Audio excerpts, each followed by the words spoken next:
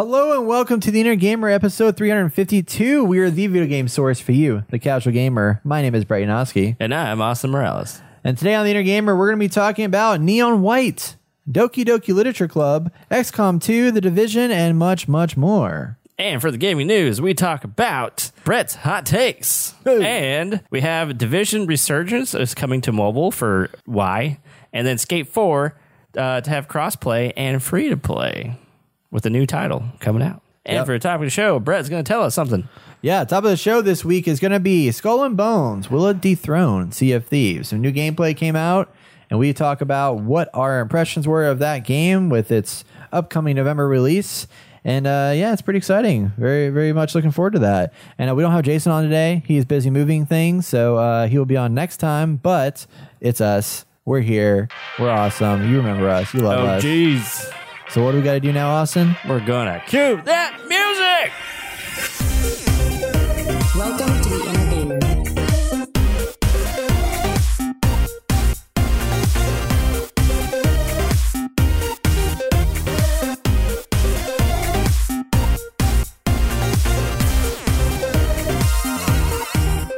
It is July 19th, 2022. Welcome to the Inner Gamer Podcast. If you want to show your support, you can consider donating or sharing this episode with a friend. You can also visit theinnergamer.net/donate to contribute. Let's dive into the games we played, everybody. So, Austin. Yeah. I got to tell you about my obsession. Yep. I have a Steam Deck. I don't know if you knew that, but I have a Steam Deck. What? That's the first time you told me about this. Yeah. Why would you keep this from me? I don't know. I mean, I'm sorry. You know, it's one of those things that just want to hold deep inside, but then here we are. Now I'm telling you. Do you sleep with it? You cuddle it? I cuddle it. Yeah, it's I call her Janet, and I don't know why. Janet. That's the worst name to call your Steam Deck. Like Cindy. Call her Cindy. Okay. Cindy's a little better. Cindy, my Steam Deck. Yeah, she sleeps with me. No. I was going to say Samantha the Steam Deck, but that's just too weird. Yeah. Not looking at you, Sam. But yeah, the Steam Deck, I've been playing it quite Sarah, a bit. the Steam Deck. Oh, no. Looking at you, Sarah. Oh, gosh. So I'm playing my Steam Deck quite a bit. Very, very excited with it. Very much love it. It is so, so good. It's like crazy to just be like, oh, there's a new Steam game out. Sweet, I can play it on my Steam Deck. Not have to worry about that freaking Switch that's been collecting dust. No, I actually like my Switch too. But Starlight Steam Deck. There we go. That's right. You got yourself Starlight in there. Ooh, yeah, I like Starlight. I know, the boys, yeah. So my latest game that I picked up is, for those of you that don't know, I don't know if you remember me talking a while back on a game called Donut County. It was from a guy named Ben Esposito, and it was a little game where you had a little hole. He moved around this like isometric map, and as you drop things into the hole got bigger, and you had to keep making it bigger and bigger to collect things inside the hole. Well, that game was awesome. I loved it. It was like a 3-hour experience. Oh, it's only 3 hours? No, Donut County. Oh. Yes. Yeah. So That makes sense. that was 3 hours. So then now we have a new game from the same guy who is still being published under Annapurna Interactive. And he's now made a game that he says is a game for freaks. And this game is called Neon White. What kind of freaks? I don't know. Just freaks. Social freaks? Just general gaming freaks. All the freaks. Anime freaks? I think it's all of the above, maybe. Okay. I don't know. But this is a speedrunning parkour FPS, basically. Who even comes up with an idea like this? Freaks. Yeah. He made it for himself. I like it. Made it for himself. So in Neon White, you play as a character who was in hell, and you are giving an opportunity to redeem yourself and join heaven by going through 10 days of judgment with other characters called Neons, who are the people that are brought back from hell in order to basically try and fight off demons. And if they succeed and get the most points in this game, essentially, then they will be able to come to heaven and live amongst the angels and stuff up in heaven. So you have 10 days to go around and fight demons and make God and the people in heaven happy. And the gameplay around this is centered around very fast speedrunning levels that are like, this is unlike any game I've ever played in my life. It definitely has the aesthetic of Mirror's Edge. It's got a lot of white. It's got a lot of like just, looks like kind of like futuristic, like pie in the sky kind of environments or whatever. But you play basically this game is at its core kind of a shooter, but it's not really a shooter. It's more of a puzzle game in a sense, where you're running around this world and you have to kill a certain number of demons and get to the end little destination basically. And you can't get through the finish line until you've killed all the demons in the world. And you pick up these cards as you're playing through the game, and each card has a gun tied to it. So it could be like a pistol, a machine gun, a shotgun, a sniper rifle, those different types of things. And they all shoot. And as you shoot, it uses up ammunition. And once you run out of the ammunition, the card goes away, and then you can't use it anymore. You also by default have a katana that you can run around with, and that's like something that you can use if you run out of cards. But then every card has a discard ability. So you can carry 3 cards at one time, and then as you're navigating through the world, you're like, there's one card, you can pick up the yellow card, and that one will let you shoot a pistol, but then when you discard it, it lets you do a double jump. Or there is one that's like a shotgun that whenever you discard it, it lets you do like a flying leap in the air. There's one that is a assault rifle that when you shoot it, it throws out an orb that explodes and kills enemies in an area, but it also, when you jump on it, boosts you up in the air to give you like a jump boost. And there's all these different mechanics that come into play with these different cards that you pick up. This is on the Switch? It is on the Switch too, yes. Oh, shit. So your goal is to navigate through this level that's usually anywhere from like 25 to like 25 seconds to a minute at most. And sometimes it could a little bit longer, but most of the time like 25 seconds to a minute. And your goal is to speed run through this map as quick as possible, killing all the demons and reaching the finish line using the cards at the disposal. And it's literally, this might be one of my favorite games this year. It is so freaking addicting. The gameplay mechanic and the loop of everything. Like, I finish a level and I'm like, oh shit, I didn't get the gold, restart. Didn't get the gold, restart. And because it's so short, you just want to keep going back in and trying to beat your time a little bit more. And then once you hit gold, like there's an ace level rank that you can beat that is another challenge level. There are gifts in each world that if you find the gift, you can give it to some of the player characters in the game world to unlock dialogue choices and things like that. So there's a bunch of collectibles and things you can work towards. And ultimately, there's a point where after you unlock a certain amount, like basically every run you do, you get what's called insight. And the insight collects to unlock new things. So like the first run you do, if you unlock like one insight, it'll open up your ghost. So then you can, as you're playing the game, you'll see your ghosts with you. So you can see whether you're ahead of time or below time. And then if you get 2 insight, then it unlocks the hints in the world, which are these little like glowing like gold orb things that spin around, and they tell you like, oh, you should go over here, and this will make you beat the game faster or beat the level faster. And then there's also going to be a gift that unlocks. Find out where the gift is in the world, and then once you find that and are able to actually get to it, then you can unlock that gift and then go back to the main heavens sanctuary space and talk to these different people in the world. So is this guy speedrunning this thing? Like, I feel like he's just, boom, he's done. Like, 10 seconds. Like, 100%. Holy shit. Yep. Yeah, there's like literally this is built like a massive speedrunning community of people. Because there's like also, after you unlock insight level 4, there is global rankings that open up that you can see the global ranking that everybody's completed in. And so people are now trying to like complete global ranks in this game. And okay, that's cool. There's an indie guy? Yeah. Dude. Yeah. I mean, I've said it in the past. Indie developers are the shit. They really are. Like, who only an indie developer would think of this and actually be able to make it? Yeah. Because Ubisoft ain't gonna make this. No, they're not gonna support this. They're like, oh, is it gonna microtransactions for every jump you do?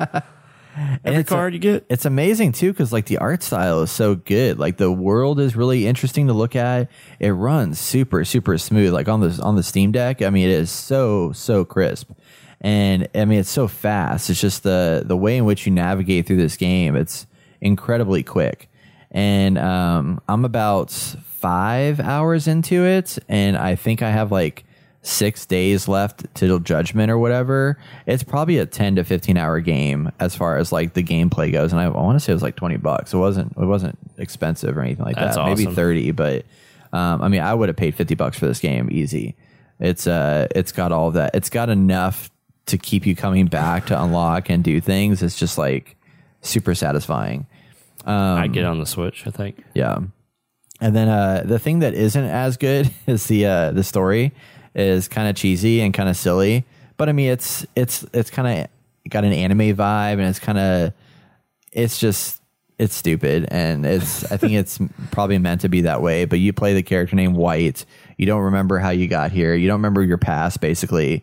But you meet all these characters who have different personalities, who are like, oh yeah, White, like, used to be so whatever, and you're like, I don't remember anything. I don't remember who you are. I don't remember any of this stuff. So you're trying to piece these things together, and you have so many different characters. Like you have Neon Violet, who is like this young girl who like has her chest hanging out and this, that, whatever, and she tries to be super sexual and seductive. And then you have Neon Red, who is the girl that you're like are really into, and she's more like the Moxie from Borderlands kind of attitude.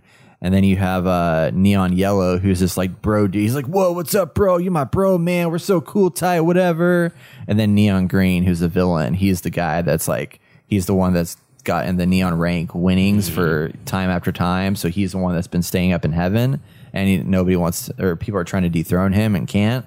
So he's like a bad guy you have to fight against, and it's a whole bunch of different stuff. And then you got these, like, when you go to get your to unlock the next mission, because the missions are set up and there's like maybe 10 levels to a mission, anywhere from like 8 to 10 levels. And once you complete a mission, it says mission complete, and then it'll unlock. You have to go talk to Mikey, who's this cat that floats on a cloud, who acts like some like mob boss dude up in heaven. And you have to get your next mission from him, and then you go back out to Heaven's Gate and then enter into the areas where you have to fight the demons up in heaven. Cool. And there's other characters you interact with, but like the gifts, for example, that you collect in these different levels are gifts you can give to players that will unlock another set of progression for each character. So every character you encounter, which is like 7 or 8 characters in here, has like a tree that you can see, okay, at this insight level, I get a dialogue option. At this insight level, I get a side quest. At this one, I get this. So if you want to play more, you can find these gifts, give these gifts to these characters, unlock new dialogue, more story, and then even do some side quest missions with them as well. So there's a lot of content here. Yeah. But legit, this is like in my top 3 of my favorite games this year. It is so freaking good and so fun and so fast, and just like, I mean, it's what games are meant to be. It's like gameplay at its core that's incredibly good, incredibly fueled by the story, which is fine. Yeah. But I mean, it's like well, I'm still confused about how you should develop a video game, but they're like, oh, come up with gameplay first, then come up with a story. So says the woman from South by who develops video game stories. Yeah, right. But I feel like, I don't know. I mean, I think that's what happened here. Is like he came up with a concept and was like, oh, this is cool. Now let's figure out where would be a good world to put it. Yeah. And it's like, oh, let's put it up in heaven. And then so the masks are the things that you wear. If you take your mask off, you die. Oh. So the masks are like, you're not allowed to show yourself, so people don't know who you were in the past life. So everybody's got a mask on to like hide their true identity. So there's definitely like reasoning and stuff to each like aspect of the game, but at its core, it's just like, I mean, it's fucking awesome gameplay. It's so good. After playing all after playing like Dying Light and all these games that I played a lot of and stuff like that, this is just fun. Yeah. Like I want to go play it right now. Like I'm just like, I can't stop thinking about this game. I dream about this game, man. I sleep on it. So good. What's your problem, bro? Yeah. So anyway, Ben Esposito is one of my new favorites. Annapurna also publishing it, like killing it. It's nice. Incredible. So nice. Highly recommend everybody buy this game. I'll probably get it on the Switch. Do it. Do it. Do it to it. I have one more game I want to talk about. Yes. And then we can jump into some other stuff. So this game's fucking weird. So also on the Steam Deck, I found another game that I've been playing. This is a game I've heard on podcasts quite a bit, and it's called Doki Doki Literature Club. Yes, I've heard about it. Yes. I kind of wanted to play it because there's some like weird stuff in there that gets people like it trips you out. Basically. Yeah. Oh, it's weird. Like so it sells itself as like a girlfriend simulator game. Like, you know, you've heard of those girlfriend simulator games where you're like talking to these different girls and it's like trying to like romance this person versus that person or whatever. And you're ultimately like this character who is in high school or whatever. And you are asked to join this literature club, the book club, or no, it's a poetry club actually. And you join it and there's like these 3 like beautiful women that are like part of it and they're excited to have a guy join in. And you're like, you start out like super light, super simple. Like you write a poem and you basically just like pick words on a screen and then it creates a poem that you then read to the person and then they will then give their input. And it's just dialogue. It's just dialogue trees you're going through back and forth for the entirety of the game. And, but it gets to a certain point and I probably I want to say, I think it was like 5 hours to completion in the game. And I did finish it. Well, as much as I could on the Steam Deck. There was a point where you have to do a thing that I can only do if I'm on my PC. So I need to go to the PC in order to do it. Like you literally have to go edit game files, which is the weirdest thing in the world. But I thought it was really cool and kind of clever. But this game gets to a point where there's this one little twist that you're like, oh, well, that's weird and fucked up, but weird. And then it gets further and you're like, oh, that's even more fucked up. And then it goes even further and you're like, what the hell is going on right now? Like, what is happening with this thing? Oh, yeah. And it just goes off the rails. And there was a moment where like I sat there and I was like pressing through dialogue thinking that it was going to end at some point. It was this really dark, weird, like biopic look into the world of like people and interactions and emotions and whatnot. And I'm sitting there for like 20 minutes just like going through dialogue. And I'm like, is this ever going to end? I look up online and realize, oh, the thing I'm supposed to do, I can't do on my Steam Deck. So I have to. Oh, so it just was like a literal like limitation. And so therefore I need to go play it on my PC and see what happens. But dang. It gets really meta and really trippy. No, it really does. And I don't know. It's something that I'm like, I don't know if I'd recommend it to everybody because it's definitely, I mean, it's got really corny music and like really corny dialogue and stuff like that. But there's something about, there's a little bit of a charm there. And then just like the twists and turns that you go down, it's like, I think it's worth the experience just to see what happens. Or what you can do is just look it up online and find out what happens. And that might even be better because there is some time where I'm like, oh, I don't want to like listen to this person like talk on and rate. Like they just bickering at each other, this, that, whatever. But it's a free game, so you can get it for free. If you get the PC version, that's the one you want to play for free. Because like I said, I have it on the Steam Deck for free, but it doesn't work all the way through to the end. That makes you have sense. to have access to your PC in order to do it. But they do have a new paid version that you can download that has like an in-game like desktop browser thing that allows you to do the thing you're supposed to do in the game easier because you're in the game to do it. Whereas in the free version, you have to like leave the game to do something on your computer and then go back in the game and then it finishes out.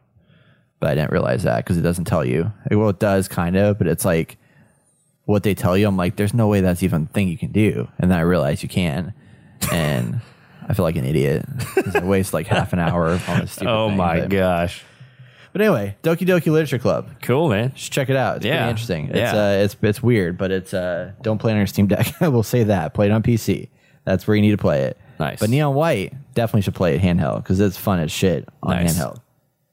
So that's what I've been playing. Cool, Austin, man. what have you been up to? Well, as y'all probably know, I got a gaming laptop, so I've been playing at work when I have time. So I jumped back into Division because I was trying to find a game that I can play where I can randomly jump off if I have to, go on a run for my job and as a firefighter. So I was like, okay, let me jump back into this. So I started playing Division 2 again. And I know the story sucks, but I was looking for more of a tactical shooter, and this is the best I can get. I was debating if I should get Ghost Recon on PC, which I did play it, but I used the... Breakpoint? Yeah, Breakpoint. I wouldn't. Well, I'm not going to. Yeah. I had played it before using the Ubisoft Game Pass, but I knew I wasn't going to play it forever, so I was just like, I'll just play it on the Game Pass and for a month, and once it runs out, it runs out. And but I was just like, you know what? I'll get back into this. It's fun for the most part, and there's something here, and it was great. So jump back into that. But then I also jumped back into XCOM 2. Because when I'm at work, Division 2 doesn't work all the time because you have to be connected to the internet, and where I am in the station, that's some bullshit. I hate that. Where I am in the station doesn't get the best internet, so it kind of comes in and out sometimes. So I get disconnected from the Ubisoft service, and I'm like, dude, fuck you, Ubisoft. I had that problem with Diablo Immortal. I was getting disconnected because I wasn't close enough to my Wi-Fi router. Dude, it's so annoying. Yeah. So annoying. So I was just like, fine, I'll download XCOM 2, and I ended up getting War of the Chosen, which is the DLC. And as far as I know, it wasn't completely, but from what I can tell, it overhauls a lot of, or some of the things within XCOM, and it adds new story bits to it, and new characters, new enemies, and I was like, holy shit, this is like a whole new game. Yeah. So I jumped into it, and I was like thoroughly impressed. Like, there's new levels, there's new areas, there's new enemies. I forgot what they're called, but you go in some of these dead cities where these alien the enemy aliens are called the Chosen. Okay, yes. So those are the new bad guys that you have to face off every so often. But they have these zombie-looking creatures, humanoid-ish-esque zombies, or people who've been exposed to this alien contamination stuff have evolved into being basically aliens. I think they're husks or something. No, they're The Lost? The Lost, yeah, that's it. And you go in the cities, and they come at you like in hordes. And I was like, oh my gosh, like this is amazing. Like, it was really cool to see this, because you have like 8 or 9 plus of these guys who come at you, and some of them have a lot of health and they don't move very fast, but some of them have like super low health, but they move really quick. Like, they could get on you within one turn and be set up to attack you the next turn. But the cool part about that is if you kill one, you're able to get an action point back where you can actually shoot again. Oh, that's nice. So you can literally take out a whole horde of zombies. Yeah. But with one guy. Wow. If you're lucky enough. Yeah. So that's cool. And now they have hero units that you get over time. So first was the sniper woman, but they're like a whole new faction. And then you have this... wow, everything escaped me. Reapers are called the snipers. Yes, the Reapers. Psionic abilities. Yeah, I think and it's the skirmishers are Advent soldiers with specialized equipment and tactics. Yeah, so it's an Advent soldier that is now a new hero you pick up, and you can use them to actually go into battle. And they have a whole new level up system where before, where all your units, when you level them up, you have 2 trees you can go down. It goes straight down. But this one, it goes across, and you have different ranks for them, and you can choose, or well, basically they get ability points over time for doing missions and stuff, and you can open up any of the their abilities that you want to. Yeah. Opposed to your units, you can only go down. You only have 2 options, and you can't go back and open the other ones up. So I was like, dude, this is amazing. So I've just been digging into that, and it's been really fun. Yeah. Nice. Like, I never would have thought, because I always saw War of the Chosen, but I never wanted to buy the DLC. It's like, why would I buy this DLC? Yeah. But I didn't realize what it did to the game. Yeah. I would have bought it a lot sooner. I only got it for like $10 or something, so it was super cheap. Yeah. Super cheap. Actually, let me just look it up right now. XCOM. Man, it came out in 2017 too. That's I know. forever ago. War of the Chosen. Oops. DLC. So if you guys like XCOM, definitely go over there and maybe pick it up. I think y'all might like it. Let's see. So you can click on it down there. Or yeah, there you go. So XCOM 2 is $8.99 regular. What does that say? Normally $59.99. No way, it's still $59.99. No, it's on sale. It's just yeah, but is it when it's not on sale? It's still $60. I guess so. Dude, that's crazy. You have through July 29th to get this if you want to, and then War of the Chosen DLC is $10. Regular $40. I didn't. Man, that's crazy. It was $40 at one point. That's nuts. The Ultimate Collection. Do you think it's worth $40? Depends how much you like it. Yeah, Because I saw it doesn't like add any new story. It just adds a bunch of new content, like characters and factions and things like that. So it does change up the story, but not like fundamentally. It's like new content so per se. Yeah, yeah, it's the same story, but they do add new story bits to it. Yeah, like the Chosen were in the original game, and so now you have cutscenes with the Chosen. Okay, and you get to know them, and you get to know the head, or there's more bits about the main aliens in charge of the war on Earth. So I was like, dude, this is legit. And I didn't even know they had all this. Yeah, they released a lot of content for that. What is this? It's just like packs and stuff, I guess, to enhance the character. Reinforcement pack, and then what is this? Tackle legs back. Yeah, there's a lot of stuff here. I'm gonna pick this up. $13. So do you think you're gonna get into Midnight Suns? I might. I saw the gameplay and I was actually impressed with it. I didn't think it was going to be like that. Yeah, it's very different than XCOM, but I mean it's same similar. people, so. Similar enough. Yeah, I'm definitely intrigued and interested in it. I'd like to get back into it, or I'd like to try XCOM at some point, but I feel like it's kind of my time for that has passed of like being able to get into. I got too many other things I need to work through right now. True. I would say it's worth getting into. Yeah. I mean, with the price now, I might as well pick it up. And maybe you'll I actually own it. Oh, okay. There I bought it a while ago and I played for 30 minutes or something. Yeah. Get the DLC. Yeah. It's worth it. Okay. Because with the original game, I don't know if I'm sure this might still hold true, but the original one is you need resources and you have this map, this very I don't want to say dynamic map, but you have a map of the world and you have your little spaceship that you're in, and you're flying across Asia at the beginning, and you're trying to get supplies, get intel, because supplies you use to buy things, and intel you also use to negotiate with other factions or resistance fighters throughout the world. And so you have to go to places and wait there for days in order to gain intel or gain supplies or potentially gain new members to your crew. And you also have research. So as the days go by, the research completes. Yeah. But in the middle of all this stuff, sometimes events will pop up where it's like, hey, there's a mission here that you should go do for a faction. But if you skip it, if you don't try, sometimes it's vital to do those because the enemy could get an advantage. So you kind of have to really pick and choose. It's like, I felt when I first played this game without DLC, I had to skip some missions and it would really hamper me, but I didn't have enough intel and I didn't have enough supplies, and I really needed those supplies in order to upgrade certain things for research to continue my progress. Damn. So there was huge points where it's like, I really fucked myself, but I had no choice. And so I played this game a lot and I couldn't ever complete it, because then there's this other thing called the Avatar Project, and it's like this ticking thing that goes up after every so often. And if you don't go do these missions that lower that timer, keep it down and control it. By the time it completes, there is no we need to just go try to blow this thing up. No, the whole game's over. You get start over. Jeez. I was like, God dang. So it really pissed me off. Sounds like a lot of stuff you have to manage in that, besides just your characters on the battlefield. I know. Oh yeah, let alone that you can build out your own characters, which obviously I modded, so I can have Halo guys in here. Oh, nice. And ODSTs.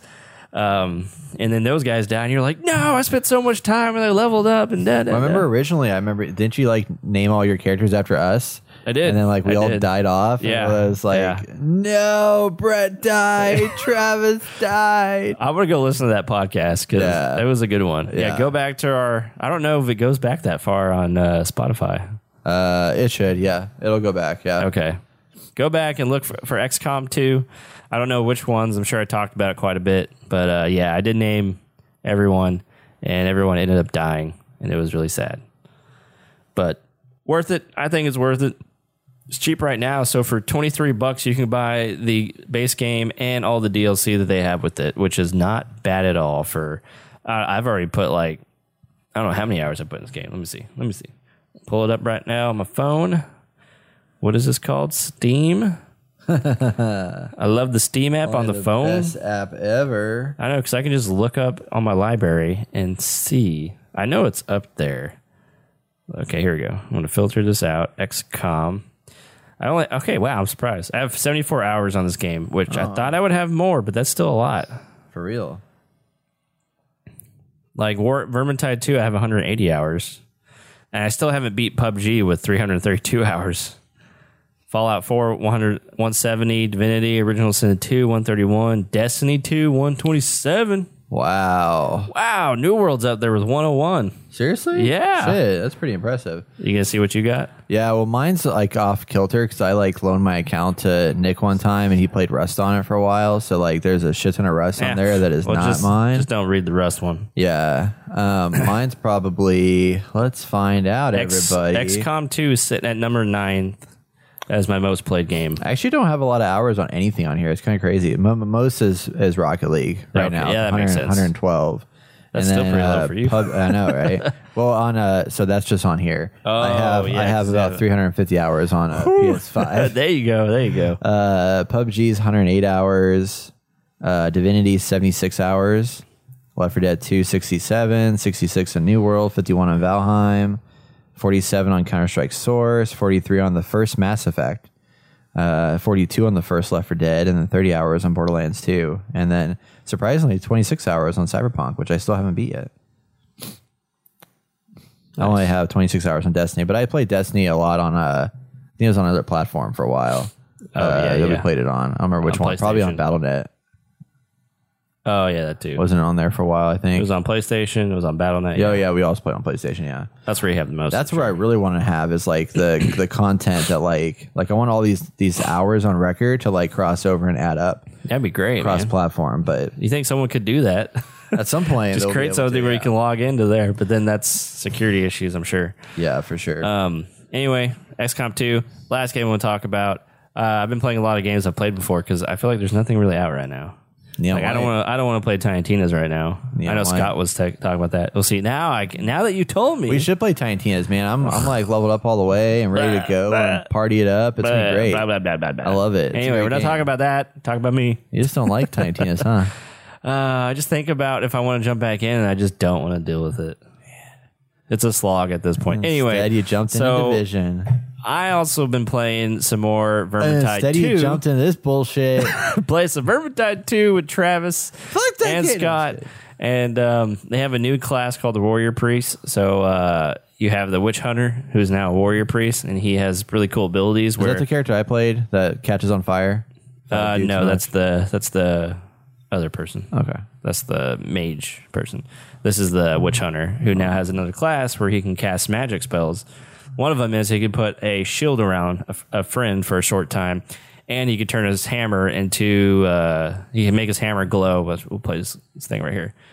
He can make his hammer glow and just like do 20% extra damage, which is really cool. And now he's beefy and has a lot of armor. So, man, his hammer's really fast too. I feel like know that. the character doesn't hit anything with his hammer. The range is crazy weird. Oh, I see what you're saying. Yeah. So yeah, it's been fun. I jumped into the dwarf recently, Gorison, and I was playing his Slayer class. And basically, he has 2 axes, and he just chops really, really fast. And his special ability is he jumps in, and I think he has like damage resistance for a short time. And he has every time he kills someone, he gets like faster attack speed. So I'm just like jump in and just slash everybody up. Yeah. It's so much fun, man. I love this game. I still love it. Like I'm surprised I can still play it after all this time. And it's up there on my 10 top games I've played. On Steam. Man, and it's actually number 2 at 180 hours. I'm surprised I don't like this game more because y'all love it. Like y'all just freaking love it. I mean, it's just a horde game, hack and slash. It reminds me, it's Left 4 Dead. I mean, it's in like the Sigmar better universe. version of Left 4 Dead, basically. Yeah, basically. Or better than Back 4 Blood, probably. So. Oh, yeah. I like this way better than Back 4 Blood.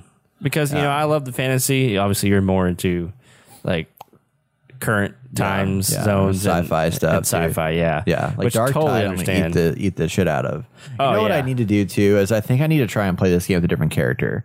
Because Yeah, who do you keep playing it with? I keep playing with that character that catches on fire. Oh, And, yeah, like, you should not play her. but Why do you always play Well, the mage reason characters? is because I have that one level up the most, and I don't know. I don't know. Dude. I need it.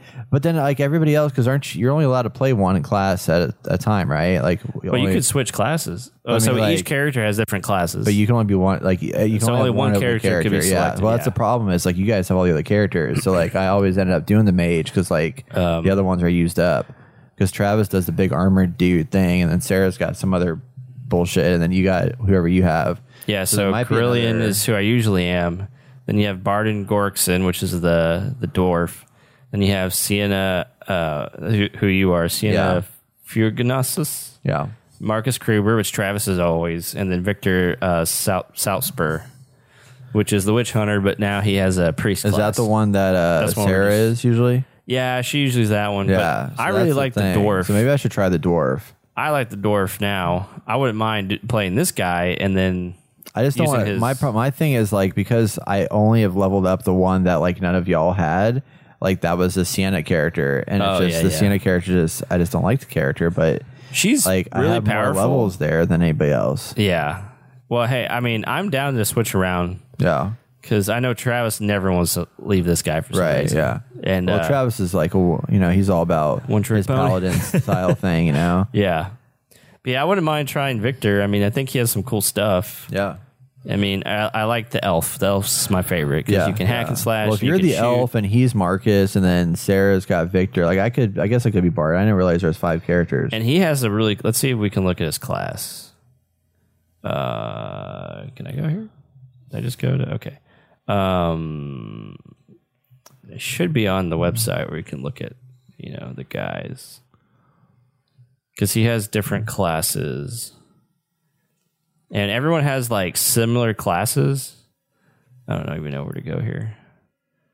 Game info. Content, game info. What is Vermintide 2? Who are the heroes? Okay, yeah, here we go. So, the first one is. Oh, here we go. Read more about Barton. Okay, so there's a ranger veteran. So you have the ranged, Yeah. and you got the hammer and stuff, and then you got the tanky one, which is the iron breaker. Yeah. And then you got the slayer, which he does the DPS. And then that's it. So that's the hard part. he has though. another so one. if I were to jump He has in another one now come with a out. different character, am I just gonna I'm just gonna drag y'all down? No. That's what Travis told me. He's giving me all shit because y'all can't play whatever like higher tier like difficulty y'all play is. Well, we just help you out then. I mean, I don't see what the problem is. Plus, that's Travis why I was doesn't telling like that. He Travis doesn't we like need the to. I know. Well, we went into. But I would love that. Let's do it. Hey, I dude, wanna- let's do it. I'm ready. We'll do it today. Screw it. I don't know about today, but yeah, maybe. Do it. Yeah. Anyway, it's fun. I'm really back into it, and I'm prepping myself for Darktide. Yeah. And it's really hard because they have some cool cosmetics, and some of them is on sale, and I really want to buy it just because I love the game. I want to support them, but at the same time, it's like, how much longer are we going to be playing this? I really hope that Darktide like has the same level of excitement because it's so different. I mean, it's obviously still the same kind of game with the guns and stuff like that. I'm hoping it still has the same level of excitement that this brought for you guys. Yeah. I think it will. I looked at a video. I didn't watch it, just read the title. And they said this is the 40K game that they always wanted Cool. for Love Darktide. it. So I'm hoping it's going to be badass because they have similar characters where no one's going to be a space marine or a Astartes. Like, you're just going to be normal humans. They have Sisters of Battle on there, which is going to be cool. Yeah. So they're kind of like Space Marines, but they're not. And I'm excited, man. Nice. I think you're really going to like it. I'm excited too. Also excited for us to all have a level playing field again. Yes. That'll be nice. Yeah. I don't know who Travis is going to be. I'm really curious who he's going to pick. And the new game? Yeah. What kind of characters do we have in Darktide? Let's go look at it. I'm curious now because I haven't even looked at. I mean, I've watched some videos, some gameplay videos of Darktide, but not much. And for those that don't know, Warhammer 40K Darktide is basically the next generation of Warhammer Vermintide, except instead of fantasy style stuff, it's like basically more of a sci-fi shooter, rogue-like, or not rogue-like. What did you say earlier? The Horde. Horde. Thank you. Horde mode. Okay. Where the fuck is Fat Shark? Sorry, guys. Co-op FPS. Games shouldn't be this hard. Yeah. They even have it up here. That's weird. Let's go. It doesn't exist. We go back up to the Wikipedia. top. No, wait. Oh. There's nothing up here. It's just Steam. Oh, yeah. It might be on there. It might be there. Oh yeah, we're not gonna. They don't even have any info for When the does it come out? characters. September 13th. Shit. Yeah, I know it's coming quick. I know. They don't even have a website. What the fuck? What's up with you, Fat Shark? Get your stuff together. You know what I mean? Okay. Well, anyway, they have characters. It's really cool. Oh, they have an Imperial Edition. Yeah, probably gonna get that too. Oh no, Austin got sucked in. Imperial Edition is $25. Look, I enjoy this company. I found it. Go to playdarktide.com. Oh, playdarktide.com. Why did I put a space I there? don't know why you put a space there. But there it is. All right. Warhammer 40K. Dark Tide. Here we go. Your character, your playstyle. Oh wow. Oh, you create a character. Wow. Dude, that's awesome. Choose your wait, go back up there. Choose your class to determine which unique traits and skill sets they will make use of battle. Oh, so you can be whoever the hell you want to be. Dude, if we could be four the same kind of class, Yeah. that Dude, would be sweet. the guy in the bottom right looks a lot like the dude from Avatar. Yes, he does. I don't remember his name. But Wow, choose your class, determine which unique traits skills they set, make it battle. If you will be a seasoned veteran of the Imperial Army, a snarky outsider, or a fiery zealot. I'm already sold. Let's do it. Okay. Dude. Ready to go. Wow, I gotta call Travis. Tell him about this. Best in class melee combat introduces new 40k gunplay. Match the balance between range and melee combat as you fight through a slew of enemies. Feel the impact of each swipe, swing, and slice of a chainsword, or fry some flesh with a laser gun. Yeah, buddy. Saved it. Or if it's gonna be the same kind of like arena level. This probably is gonna be that way. Oh yeah, it's gonna be similar, very very similar to Vermintide. Ooh, adapt to the erratic whims of chaos with circumstances. Mutators that add a spontaneous challenge to your mission. Your team must learn to adjust, adopt new tactics, and change up their loadouts to face these ruthless challenges. I wonder if there are gonna be checkpoints where you could do that, like just change your loadout. Oh, I don't know, maybe. Or maybe there'll be points within the game map that people can go to. Even in the heat of battle, you can be like, I need my other gun. Yeah, right? Huh. Yeah, dude, I'm Interesting. really, really pumped for this. Yeah, I think that'll be fun. Ooh, customization. Okay, I'm going to read this later.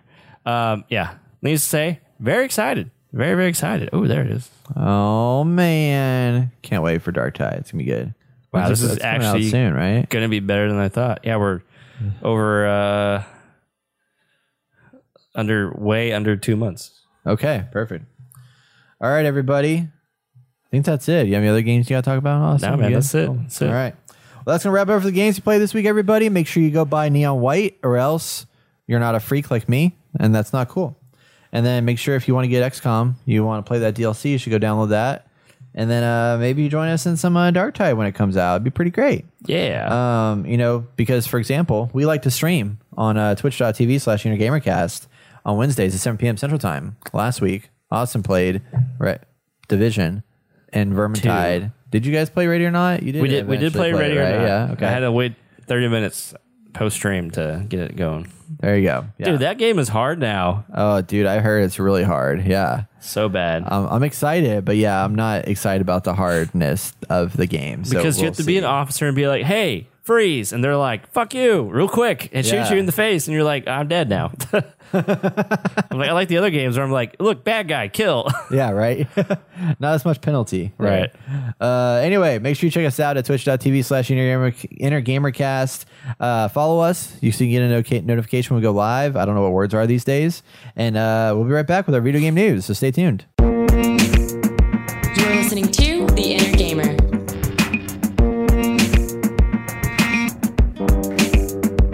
It is time for our video game news where we share the best headlines from the week in the gaming industry. If you find something you want to hear us talk about, you should send it to hello@theinnergamer.net and we will talk about it on the next episode.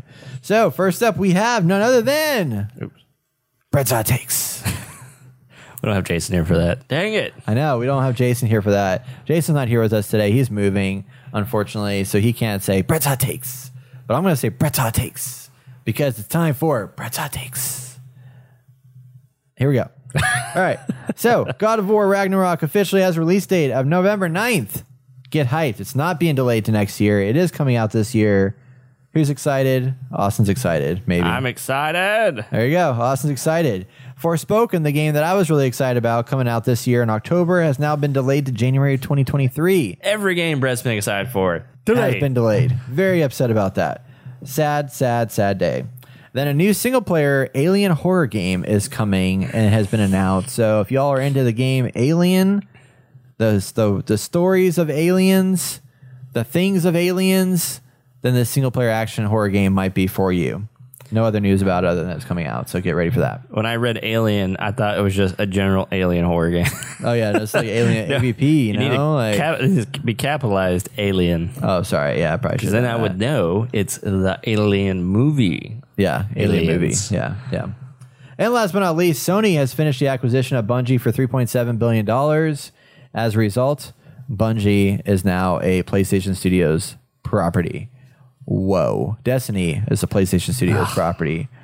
Whoa. The greatest FPS of all time is a PlayStation Studios property. Some people would make that argument. I know, right? Hey, good gameplay. Let's hope we don't get into it again because I don't want to play anymore. I don't want to either.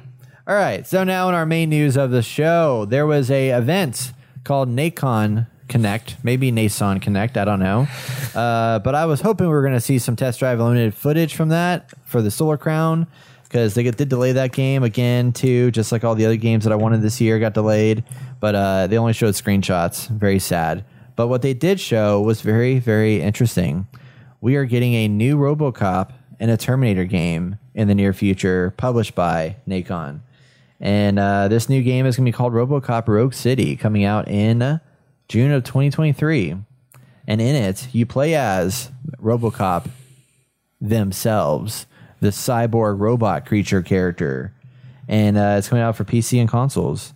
And this is a studio that brought you Terminator Resistance back in the day. But it's a classic sci-fi action adventure where you immerse gamers in an original story that enables them to play as none other than RoboCop himself. In the film, when good cop Alex Murphy is fatally wounded by ruthless criminals, innovative doctors piece him together as an unstoppable crime-fighting cyborg called RoboCop. RoboCop. It was a conspiracy. They're like, we have this ready to go. We just need to make sure a cop gets injured. So we can forcefully throw him in it. Good old 80s sci-fi. It's so funny how 80s it feels. You know what I mean? Oh, no, I love it, dude. I totally love it. Look, I enjoyed the RoboCop movies as a kid. I don't think they hold up like they used to. Right, yeah. Because there's a lot of really shitty animation and like stop animation with the bigger robots. But this could be a good game. This could be the Cyberpunk game we've always wanted. I don't know about that. Didn't get from Cyberpunk 2077, which I actually jumped back into that too. I forgot to talk about that. Oh, yeah. But we won't talk about that anymore because it was too late.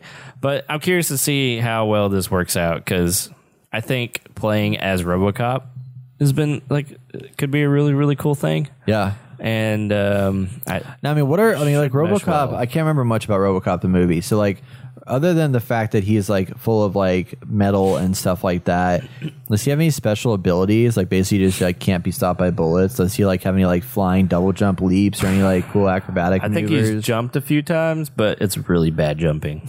Okay. I mean, he's pretty much like a pretty stiff robot. Yeah.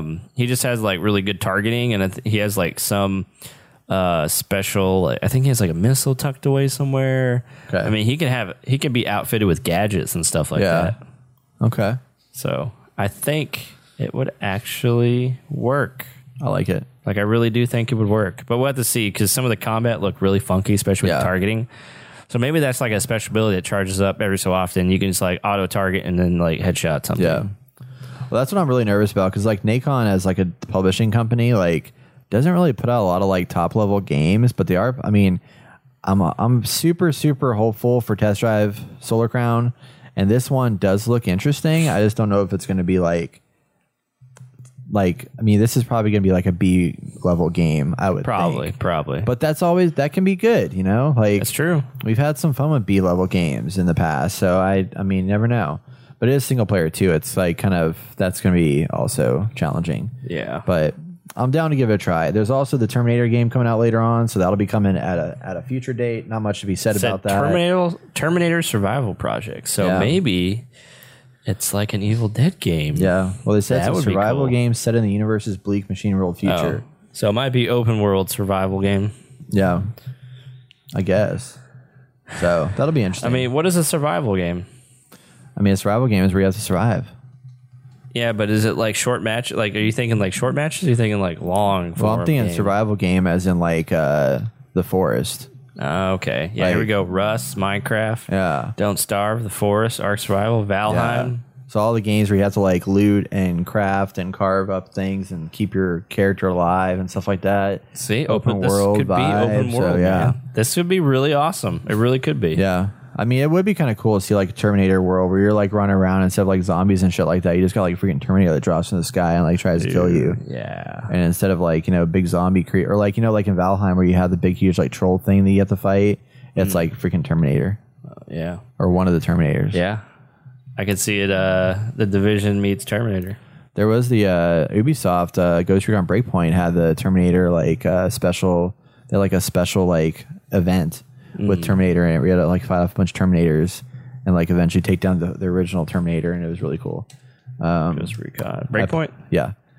I played that one quite a bit with Sam and Jason, and we had a good time playing through the Terminator missions. Let's take a look. It was very silly. We actually had what's his face in it? No. Well, I don't remember. This is Arnold. Looks like Arnold. No, it's just a lookalike. It's a mass figure. Oh, yeah. Okay. It's just guy that had sunglasses, big brute hulking big guy, dude. Yeah, but it was cool because there was definitely parts they were making them, and you had to go down the facility and fight off the big bad and do the whole thing. It was pretty cool. I mean, it was definitely unique for that game. It wasn't very long. It was like an hour, maybe hour and a half for this little mission, but when you completed it, you unlocked a Terminator like head cosmetic gear and stuff like that. So that was fun. Sweet, dude. So I like a Terminator eye in my face.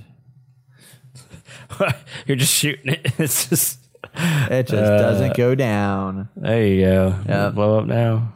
Oh, well, they're all getting up. There's multiple Terminators. Y'all should look up the Terminator Ghost Recon Breakpoint Terminator event trailer. It was pretty wild. But yeah, so that was fun. All right. In other news, Austin, I got some great news for you. Oh, your favorite game series, The Division, is coming out with a new game, brand new title. It's going to be like set during the events of, I think it's after The Division 1, I believe. Oh wait, so it's canonical in the world's Division. It begins concurrently with The Division 1, which affords new opportunity to show some of the events at the beginning of the game from a new perspective. But the bulk of the game takes place after the story events of the Division 1, so it also serves as a pseudo sequel. But in this game is called The Division Resurgence, and it is going to be a greatly amazing game that you can play only on your mobile phone. Austin, high fidelity, high graphics, HDR, ultra mega ray tracing ability. I am so excited to get this on my mobile phone, and it's free to play. So you don't have to pay for it, man. You get to customize your layout and controls on your screen. I just came a little bit, Brett. I know. You can add a Bluetooth controller to it. Like, I mean, come on, man. It's fully open world. I mean, you got all the things in loot boxes and unlocks, and probably not loot boxes, but a bunch of things you can unlock. There's a new faction they're introducing to this called the Freemen, and they're made up of scientists, craftsmen, and engineers. No, they're more like the Freemasons, I think, is their idea. Who's the guy from Half-Life? Gordon Freeman. Yeah. It's the Gordon Freemans. The Gordon Freemans. Because they're scientists. Yep. You'll fight them on mobile. Third-person shooting gameplay is a lot like what you can imagine in the previous games. They do have cover shooting, adjustments made for mobile platform. You can choose your specializations or class. Over the course of the game, you unlock different specializations. You can swap between them. In the gameplay showcase, there are people throwing up cover to get in better positions for shooting and dropping remote turrets to help against the enemies. The Freemen are also well equipped and can even use items like remote controlled drones. The New York City is open world. The missions you tackle within it are split between main missions, world events, and other activities. You can play the game for long sessions if you want, but in general, completing activities are geared towards short or mobile play sessions. There's also a version of the Dark Zone in here, which is their PvP endgame area, built specifically for mobile, as well as the franchise's skirmish and domination mode for competitive players. So, there you have it. Fail. Brand new. Fail. Fully developed. Fail. I take it you're not excited. We need to get kids off of phones. Like, seriously, no more. Don't hand your freaking 1-year-old child a tablet and get him used to looking at a screen, because I feel like that is literally the problem right now. I feel like it's bad for your Everybody, neck too. It's like you're looking down all the time. I see little children, like infants, with freaking tablets watching something. This is not how you raise your kid. This is worse than sitting your kid in front of a TV all day to watch the freaking TV. At least they can't interact with it. Yeah. They can just watch it. They can interact with it. And then you get all these kids who are growing up on these smart devices, and we come to this point where they're going to get this, and no wonder Diablo made millions of dollars in like 2 weeks or whatever. Like, yeah, no wonder, because all this is what the kids are getting onto. And yes, I understand phones are like great technological advancements for society and stuff, but it's also hindering us. And the reason they're going to make these fucking games is because people are actually going to spend money on it. Idiots. I'm sorry. You're idiots. I'm going to call you an idiot. Yes. Like, it's bad enough if we have microtransactions on this stuff. Like, you're going to go and play this on your phone, which every time I play one of these games, it feels like my phone's about to melt in my hand. Yep. Like, I can't play it longer than like 10 minutes, or my hands get so freaking hot and uncomfortable. I'm not going to play it anymore. So then I just don't even play it. So I don't know how these kids stay on their phones for that long. Yeah. And play this. Like, their phones are literally destroying your phone, in my opinion. I don't really know. Someone has to do some research. I'm sure someone has. But I just don't understand why we keep making mobile devices. Just stop playing these fucking games.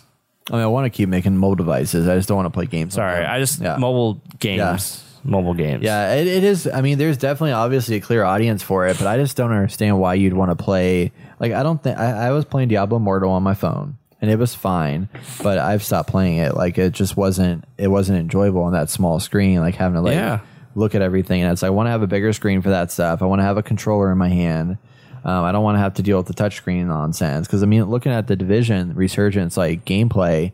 Like, the UI takes up like 80% of the screen, or not 80%, like 40% of the screen probably, which is crazy. Like, I don't want to have that much of my screen taken up by this game. Like, just doesn't make sense to me.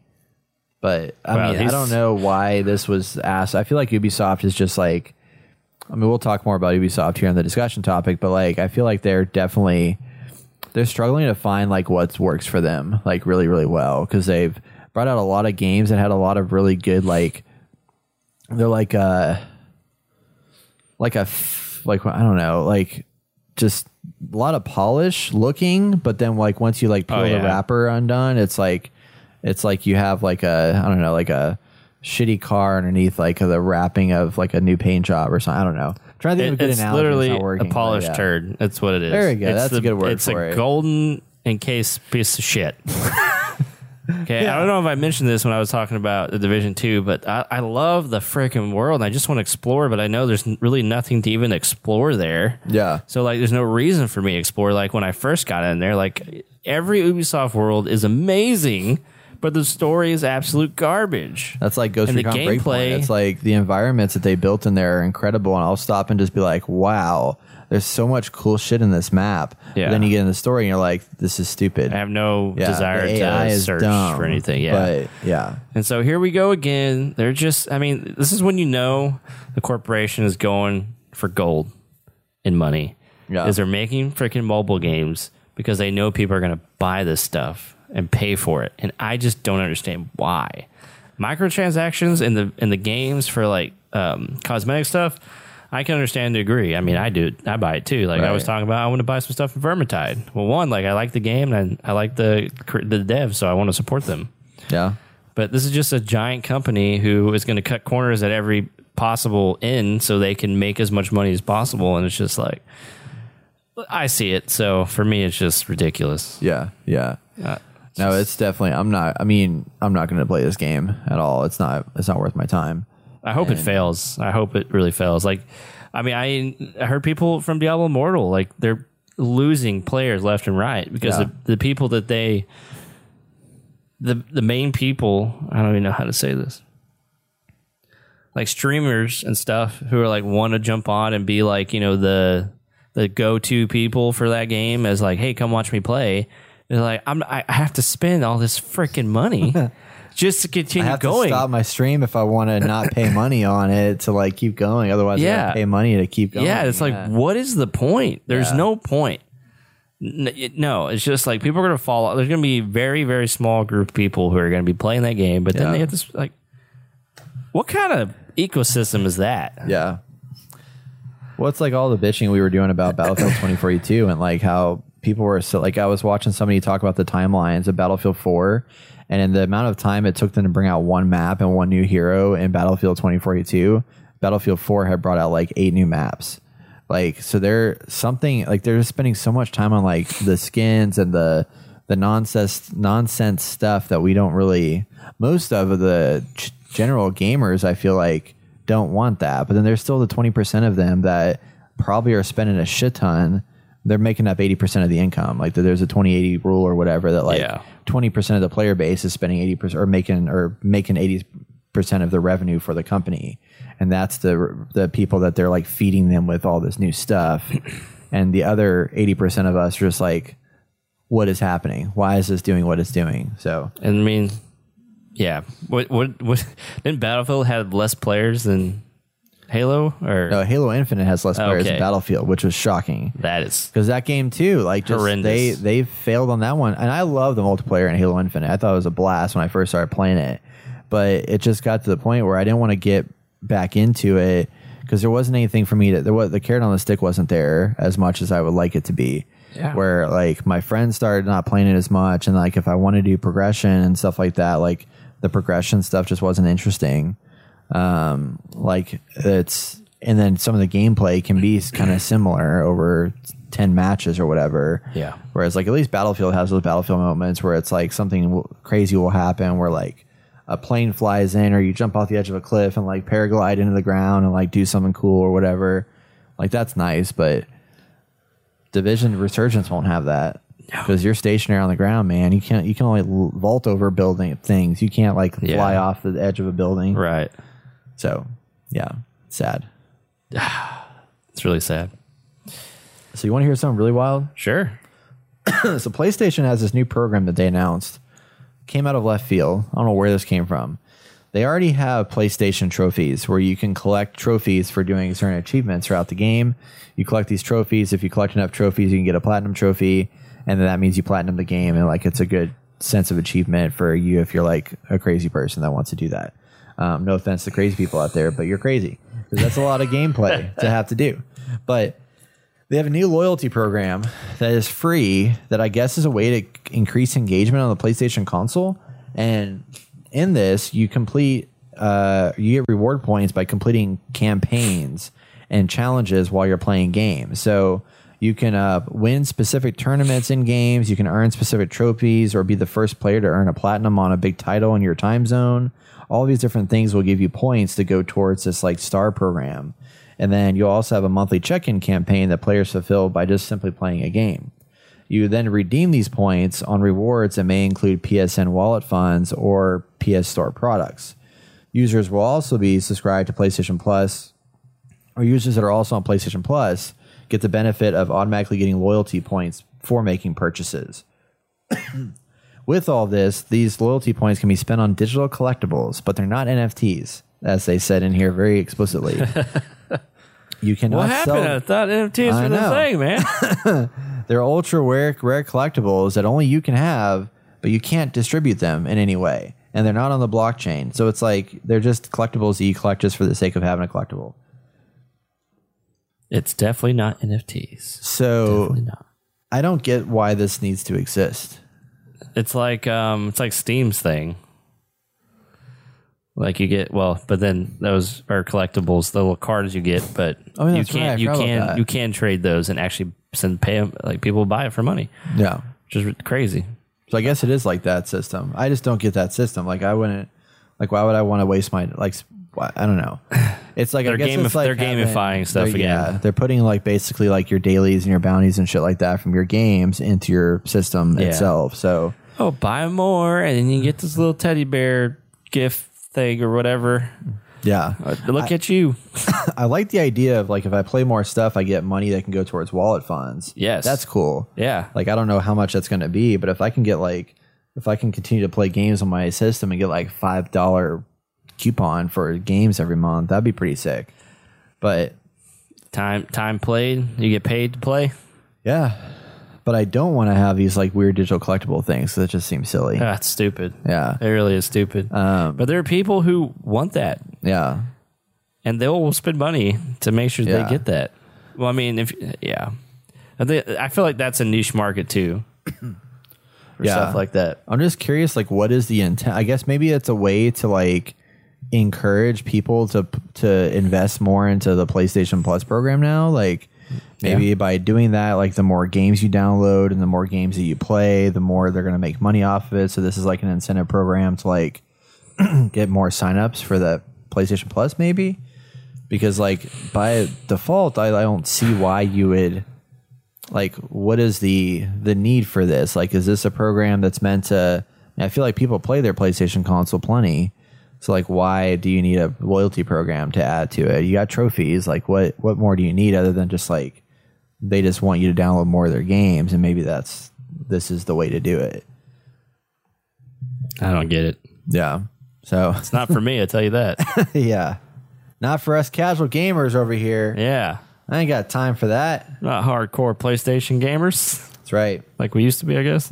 But man, I feel like the narrative of everything right now is like, how can we get people to get into a live service game, free to play? It's going to be an ever-growing content library thing that you're always going to be playing this ecosystem forever and ever.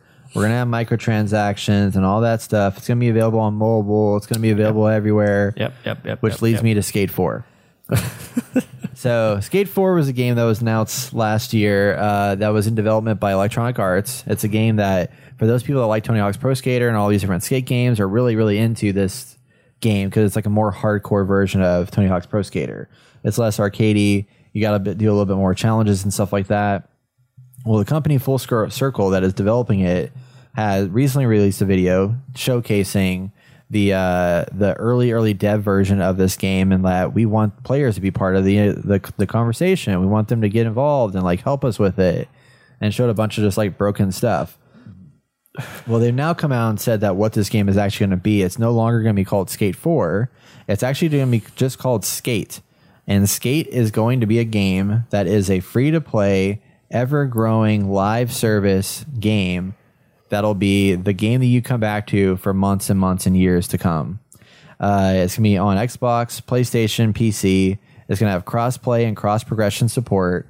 So basically, no matter where you pick it up, you'll be able to play it. It's going to be an open-world game. It takes place in a city called San Vansterdam. And basically there will be no Skate 5, Skate 6, Skate whatever. It's just going to be Skate, period. That's it. And it'll live on in infamy. They also said that the free-to-play model will implement, they'll have hard ground rules when designing the game. And the rules are as follows. No pay to win, no map areas locked behind a paywall, no paid loot boxes, and no paid gameplay advantages. So basically that just means probably no paid gameplay advantages. Cool. So basically probably just like paid cosmetics. Yeah. So in the end, they want the game to be built with the fans, get the feedback as early as possible. They're going to have people in on the summer months doing play tests and building onto it. But we have no release date, probably going to be sometime next year. But I just thought this was kind of crazy. It's like even a game like this is like going the direction of like just an ever-growing ecosystem of just like, this game's probably going to make a shit ton of money. Like, it's just wild to me that this is the era we're going into. Like, in the future, we're going to have, I mean, they're talking about building like Battlefield stories and this ever-arching like multiple world Battlefield universe. So like we're probably going to get like the Battlefield, and then going forward it's just going to be like new maps and new content, and it's like, you guys want 2142? Well, here's a map pack for it for $49.99 that adds to your Battlefield. To the Battlefield. The Battlefield. I mean, okay. I think in an ideal world, this makes sense. To have, I mean, what is the advantages of putting out a new game every so many years? Yeah. In that franchise. If it's going to be mostly the same, but technically you got to have some different stuff, right? Like every game has to have a little bit different, a little bit better, right, than the last one with all these bells and whistles on it. And that becomes like a whole gimmick machine in itself. Just like, oh, look how cool. We got this new thing and it's Call upgraded. of Duty is a good example. Exactly, like, yeah. I mean, it's basically the same game. Yeah, exactly. I don't know how much more they can reiterate on that. So for that, like some of these guys, like this kind of makes sense that they should just have this free-to-play game with cosmetics, because I think it works for Skate. Yeah. You can just add new levels every so often and stuff. But then the other issue is, look at Destiny.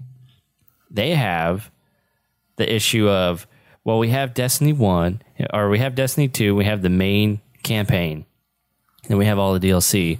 Well, now you get into like 100 gigabytes of data. It's like, okay, we have to do something about that. So we know you paid for the game. Now we're going to strip away some of the content just to make room for new content. And people get up in arms about that. It's like, you should be able to play all the content you want, right? Right. And that becomes the issue. It's like, how do you manage how much data is going to be on someone's computer when you're trying to do this ever-growing, ever-expanding world? Because at some point, it's ridiculous. Well, I'm really surprised that people like Destiny haven't infused like the kind of thing like Microsoft Flight Simulator. Like you can fly the entire world. The way in which they do that is through like cloud streaming technology. So when you're in the world and you're flying around, your hard drive is constantly loading and like downloading and replacing data based on the environments that you're located in. And a lot of which that data is streaming in, and then there's certain assets that they've built in locally on your hard drive for better loading. But then the majority of it is like streaming stuff. So that's how they are able to manage that. How much data does it take for that? Like download and upload? That's a good question. If there's any upload, it's probably just download. Yeah. But I know as far as like local hard drive space, it's still a big game. It's like 140 gigs, but it's the entire world. Yeah. With like every airport that exists in the world. I think it works for that because it's a very niche specific game. Yeah. But I mean, I can see that even with Destiny too, of like having like, I mean, making it where you have environments that, because I'm trying to think of like how Dropbox operates, where like in Dropbox, you're working on files and they have Smart Sync where like once you click into a file, that's when it downloads and retrieves that file to pull up on your system. If we're getting to the point where internet's getting so much faster, servers are way faster, can we pull all that information from servers to make that simpler on the computer side of where the user is located at, so that they don't have to have Warzone that's like, 180 gigs on their system for two maps, Yeah. I don't know. See, I think for a new game, you could probably have it set up that way. But for Destiny, it's that their whole... Well, they have a shitty infrastructure for that game already. And I think it would take too much overhaul to make that game work in that way. Yeah. They need a Destiny 3 or something, Yeah, for sure. But I think having these new games come out every so often, like even if you're going to have this free-to-play, open world game, whatever, another Destiny, like go for like a 5-year period. Yeah. And then be like, all right, we're going to make a new Destiny. Like, we just have to. We have to figure out better ways to make the system work and run better using what we have. Because now we know it better. We can make things faster and stuff. Yeah. Like, I don't think that's too hard to ask. Like, Skate should probably eventually... Well, I mean, I think it's a pretty small game for what it is. Like, you don't need a lot of data. Yeah. For skate parks and people. Like, it just makes sense for this game. Yeah. I mean, I think it is going to make sense because, like, it is something that... I think even Riders Republic could have benefited from like them. I mean, maybe it will be that way where they just continue to evolve Riders Republic and grow upon it. But I don't think it's an inherently bad thing. I just think it's an interesting model to like. I'm curious to know how many other games that are outside of this kind of realm. Like I could see like Forza Horizon. I think would be a great game to like inherit this kind of system where it's just like rather than having Forza Horizon 4 and Forza Horizon 5, it's just like every couple years you have Forza Horizon Mexico, Forza Horizon whatever, and that's like the same game that is getting. I mean, you have new content you can download and update, but like the title never changes. Yeah. Because we see with like Call of Duty, it's like now they're like, oh, let's go back for whatever reason to Call of Duty Modern Warfare 1 and 2, same names as what our games were way back when, and name them that. Like, Yeah. just have Call of Duty Modern Warfare and then just like put like, I don't know, some kind of like subtitle to it or something. But Right. I think with Skate, I could see that being a thing. Is like they have Skate, the base game, that's a core game, but they're going to have seasonal content probably like every year, every whatever time that adds like some new feature or fundamental restructuring to it that might bring out a new map or a new world or skate park or whatever. Yeah. And I think that makes sense for what the game is. Yeah. So I don't know. I'm interested. I'm definitely interested in what this becomes because I like skateboarding games, and I think it would be cool to have a game where we can just jump in and play and with friends and roam around. And I need more friends that want to play these types of games. If anybody's out there, Anybody Austin, out there? no, probably not. Probably some not. other people out there, if you want to play a skateboarding game, let me know. I'd love to play with you. But yeah, it's an interesting model for sure. It's just crazy to see like we used to Everybody just like buy games that were just a new game every year, and now it's like all these like living systems that are just ever growing for everything we play. I mean, Diablo, the new Diablo is probably going to be that way, and No Man's Sky for all of it's done over the years, and like. Well, I think there's a detriment here with technology advancement is that before technology was advancing, but it wasn't advancing at the rate it is now, where one game might be completely different from the next game because so much has changed in that 2, 3, 4 years time. And before I felt like here's Halo 1, right? Well, even that's not bad. That's a bad example. Yeah. Here's a game, right? And there's bugs and stuff, and we know the system. I guess you can say Bethesda games back in the day. Yeah. You make them, and then it's like, oh, okay, well, now we understand our systems even better. We're not going to have the same bugs, mostly. Yeah. In the next game, and it's going to look better, it's going to play better. And it's like the systems didn't advance as fast as they are now. Yeah. Which I feel like everyone's like either creating their own engine, which is great, or everyone's just trying to modify stuff and like advance it forward. And, you know, we have AI technology now for that, and Unreal Engine 6 is coming out. 6, right? Or 5? 5. Yeah. So it's like everything's changing so fast. So everyone's trying to adapt. We have ray tracing, so everyone's got to put ray tracing in there. Yep. So the internet is moving way, way faster than we thought it would. Or just technology generally. Yep. So it's gonna be interesting. 2 years from now, we're gonna be like, I don't know what we're gonna talk about, but it's gonna be wild. I like to see though that all these games are now like free to play. I mean, it's whatever, but cross-play and cross-progression is really exciting to see that like come to fruition finally, where like every game. I saw Chivalry 2 finally announced that their next big update is going to include cross-play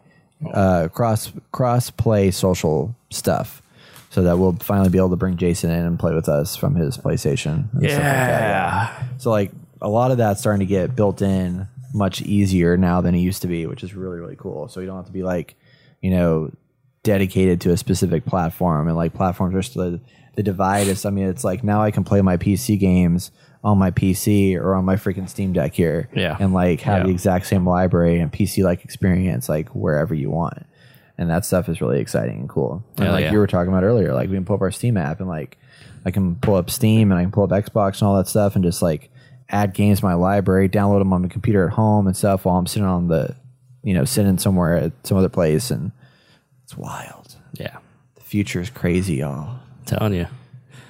Yeah. For better or worse, it's crazy. For better or worse, that's right.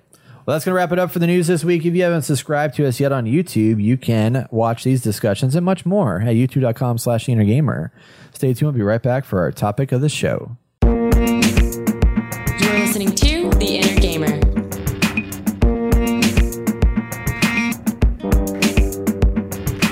It is time for our topic of the show. This week we are talking about Will Skull and Bones, the new pirate game from Ubisoft, be able to dethrone Sea of Thieves.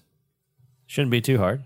I know. At this point, hard, like I don't know what the player base is over there. Man, I don't know either. Actually, it's. I mean, Sea of Thieves I know is still doing pretty good. I mean, they've been bringing out new content updates for it, and everything's been moving along really nice, and it's pretty cool. Like it's. I mean, we played a lot of Sea of Thieves, had a blast with it, but looking at Skull and Bones, so they just had the reason why I want to talk about this is they did announce that it's coming out later this year, so it's gonna be coming out in. I should have it memorized on top of my head what the date was. Was it October? It was October. It's releasing on. Anyway, so Skull and Bones. I'll tell you in a second. Skull and Bones is they released a new gameplay video as well as like a story trailer. So with that, you're basically gonna be this like pirate who like gets like shipwrecked or whatever and comes onto this island and can like get this little tiny little dinghy boat thingy and get out on the open seas and start building up a crew and growing and expanding and fighting naval combat and exploring the world. And I was reading that originally this game was going to be a like a 5v5 deathmatch kind of thing, similar to Dreadnought that we used to play back in the day with the big ship battles up in space. But there was a lot of development hell that this game went through. And the most recent creative director kind of shifted the game to be less of a 5v5 deathmatch and more open world PvE PvP kind of vibe.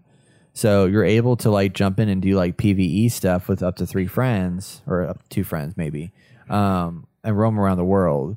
And then you can also switch instantly to PvP, which opens you up to being able to attack other ships on the seas, the high seas. And it looks like you can go around and like November 8th also is a release date. So November 8th of this year is when it comes out. But you can upgrade your ship and craft your ship. There's like different outposts and ports you can go to where you'll be able to talk to different merchants and walk around in that world in order to like get new upgrades, get new gear, this, that, whatever.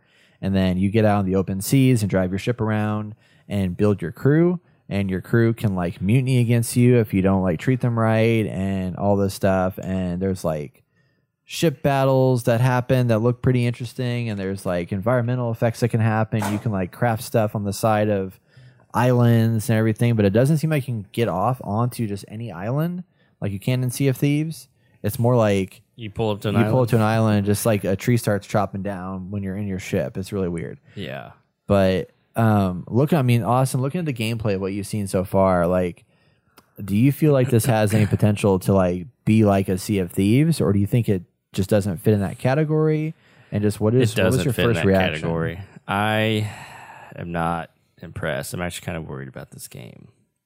I felt like, okay, I like that you're your own captain and you can get on and off the ship and you can be in third person and you can get on certain ports, I guess, and walk around. Like, that's great. I think we needed that from the beginning. Yeah. I also did like the idea of having a Dreadnought type thing. Yeah. And I think it could still work here. And I guess it's not going to be that, but like having the ability to, because in Dreadnought, you could put all your power to weapons when you're attacking. You could put all your power to shields when you need defense. And you can put, I think, your power to like maneuverability. Yeah. There's 3 things. I can't remember the third one. It might be maneuverability. Yeah, I can't remember. But this one, you could probably do similar things because, like, your ship catches fire, right? So you have to tell some of your guys, hey, put the fire out. So you could be like, everybody on cannons. Okay, now only half cannons and everyone on recovery, like repairing the ship or whatever, stuff like that. But I don't think that's happening here. And I think one thing that they're definitely missing, which I was hoping to see towards the end of this gameplay trailer, was you can come up alongside of a ship and everyone can start attacking each other and jump over and like, oh, I want to board this ship, so we're all going to board this ship type thing. Well, like, that's what's weird is that they do have the ability, because they did mention that like if you sink the ship, then you can get some of the plunder from the ship, but a lot of it drops into sea. So you're instead have to like board the ship and take it over, but they never showed that. So I don't know if it's like that's you're just interesting. pulling up next to a ship and then you just like somehow just like steal their shit, or can you actually get off and go fight? But I haven't seen any sword combat of any kind. So Yeah. I feel like it's probably like just like when they showed in the video a picture of like the ship pulling up to the side of an island, and in order to craft and chop down trees, like literally like you just start staring at a tree in your ship and it's just getting chopped down for you and you're collecting resources for it. So that part like really took me away from the immersion of the whole game. Yeah. Yeah, because, originally the reason they wanted to make this game is because Assassin's Creed Black Flag ship combat was so, like, people really loved that. And they wanted to replicate that. And so somehow it morphed into the Dreadnought type stuff, which was fine. Like, I actually thought it was pretty dynamic the way they had the camera angles and stuff. Like, I really liked it. But if you go back and look at the Black Flag ship combat, it's actually very similar in ways to what we see now. But the other part is that, you have this awesome, more hand-to-hand capabilities. combat. Third-person combat stuff, which made it even more dynamic. And I feel like it's really gotten away from that. And, I think they're trying to figure out what they're actually doing with this. Yeah. And I don't know if it's going to work. I mean, obviously, I think there's going to be a group of people who really enjoy the game. But overall, I just don't know if it's what I want to play.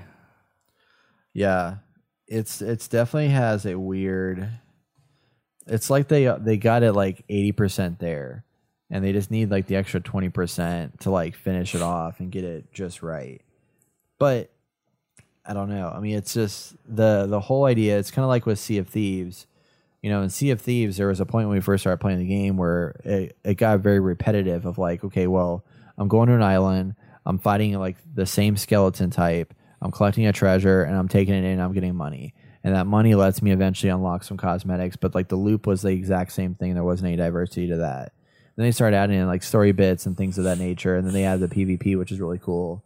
But in this one, what I see currently is that it's the same kind of grind, except you're not able to get off your boat. You're not able to go explore islands. You're on the water and you just craft things from the edge, but you're not actually doing any kind of like the exploration can only do so much on the on sea. Yeah. It's an open world, it's an open sea environment. So it's like not like I'm gonna be like, oh, look at that badass outpost in the distance and I can get off and just like go explore it and loot it or whatever. It's more gonna be like, oh, I see that badass outpost in the distance. I'm gonna go look at it from my ship. And then maybe it's an outpost I can get out at and like talk to merchants, but that's about it. Well, then they have the military outpost where you can go and attack, and I don't know how that's going to work or what you get from that because it doesn't look like you ever get off. Shooting. Yeah. So I was thinking about, I was like, it'd be kind of cool if like you have several different areas of islands, right, that you can go to, but each of them, like maybe every week or every few days, the resources change. And you should have loot since you can have like a third person. It'd be cool to have like they do in Assassin's Creed Odyssey, where you have your raider party and you could actually customize the way some of them look, and you can choose someone to be like the head dude of the raiding party. And when you take them over there, like you've customized them, you have your guys, you look badass, and you're like ready to attack. Right? I just felt like that adds a good piece of personality to something that can just be oh, we're all going to go in and attack. It's whatever. We all look like NPCs or whatever. So I think that would be cool, having to go off on these islands and actually get certain resources. Like this island has purple loot this week or these many days. So everyone's going to be trying to go to this island and get the loot. It spawns every so often or whatever. You know what I mean? And so like you need those resources in order to upgrade your ship, or maybe you find some cosmetic loot so you make you guys look more badass, or you get a really badass cutlass or whatever. Yeah. So stuff like that to like give it actual meaning and like, oh, I want to go to these islands to do this. And you have to go and park your ship and, go out and travel like in Sea of Thieves and actually find the stuff, and then maybe you get back and it's like, oh shit, there's a ship coming. I better run back. I can't get everything I wanted. I need to set sail so they don't blow my ship down, or I'm about to get into a battle with another ship. So, yeah, those kinds of moments were really fun in Sea of Thieves. Of like those unexpected moments of like, you're trying to get going. You got the other enemy ships coming up. They're about to take you down. You got to like hurry up and get back on, or like you get off there and you find stuff you didn't expect to find. I mean, that was maybe just like another treasure chest or whatever, but at least like you discovered something new that wasn't like out in the ocean. Like one thing I was surprised here is like they don't even have like, they were talking about how like, if a ship sinks, then you're screwed. So it's like, so there's no like shipwrecks or anything in here either that you can explore. I think that'd be badass if like you destroyed a ship and you could like anchor yourself and like jump down in the water and like loot that ship and still be able to get some of that stuff back. Right. But then that also makes you a sitting duck because you just anchored yourself and then somebody can come around and see you. Yeah. Maybe that makes you like a target that shows up on the map, that it's like a risk reward kind of situation. Right. They don't have that in here. I know. So, I mean, I think there's a lot of things they could do with it, and it's just like, what kind of game is this, and what kind of gameplay is it? And yeah, I mean, they're trying to revolve around ship battles, which is, what it's supposed to be like. But I think having the aspect of taking your crew of NPCs out into the world and doing stuff, like, I think that'd be good too. Especially when you have these outposts, these guarded outposts. Like, I want to get out there and I want to fight, the British or whoever the French that are out there. Let's let's go to battle. And there's a risk reward with that too. It's like you're going to anchor your ship. Maybe you can put your ship on autopilot where it like circles the island and does a few damages, like shoots a cannon here and there, but it's not as directed as if you were on there shooting it from the sea. So I just from what I've seen, it's just not. There's just so much more they could do with it, I feel like. Yeah. But yeah, when they switched from 3 different creative directors, I mean, what do you expect? Yeah. I mean, visually it doesn't look bad. I mean, it's definitely not as good as I was hoping it would be, like visually. It has a dated appearance to it, but it could also be just like what the gameplay looks like on this trailer. But yeah, it's like somebody just mentioned in the comment. It's like no melee combat in a pirate game. Like that's a hard no for me. Yeah, that's the thing. Yeah, I mean, it's nice that there are NPC boats that you can attack, but still, right? It's not. Yeah. Well, it's like they mentioned that you can do like the trimming of like your sails and this, that, whatever to like change your. Like that was the thing that was so cool also about like Sea of Thieves, and I feel like I'm now just basically like bragging about Sea of Thieves at this point, but it's like in Sea of Thieves, it was really fun and engaging and exciting to be like, oh shit, we got like a shark coming, or we got another boat, and it's like, okay, we got to raise, we got to lower the sails, we got to twist it around. There was a lot of like teamwork and conversation, but I feel like whenever the fact that we will be split into different ships and having to like navigate the open seas as like the 3 of us get together or whatever, and it's like we're just 3 separate ships. There's not as much of that cooperation happening. Yeah, it's like, true, we can coordinate like, well, let's, get our ships around this bad guy or whatever, but it's not the same, I don't think. I think it's not going to be as as actively cooperative as you'd think it would be. Yeah. So that part kind of throws me off a little bit. But it is going to be a live service game. They're going to be updating it as time goes on. So, that's going to be happening. And you'll have environmental hazards like massive storms or NPC threats like pirate hunters. And then, of course, just the PvP mode itself you can jump into. So, I think there's a lot of cool ideas here. Dang. But I like this comment. The thing that bothers me the most is the naval control steering.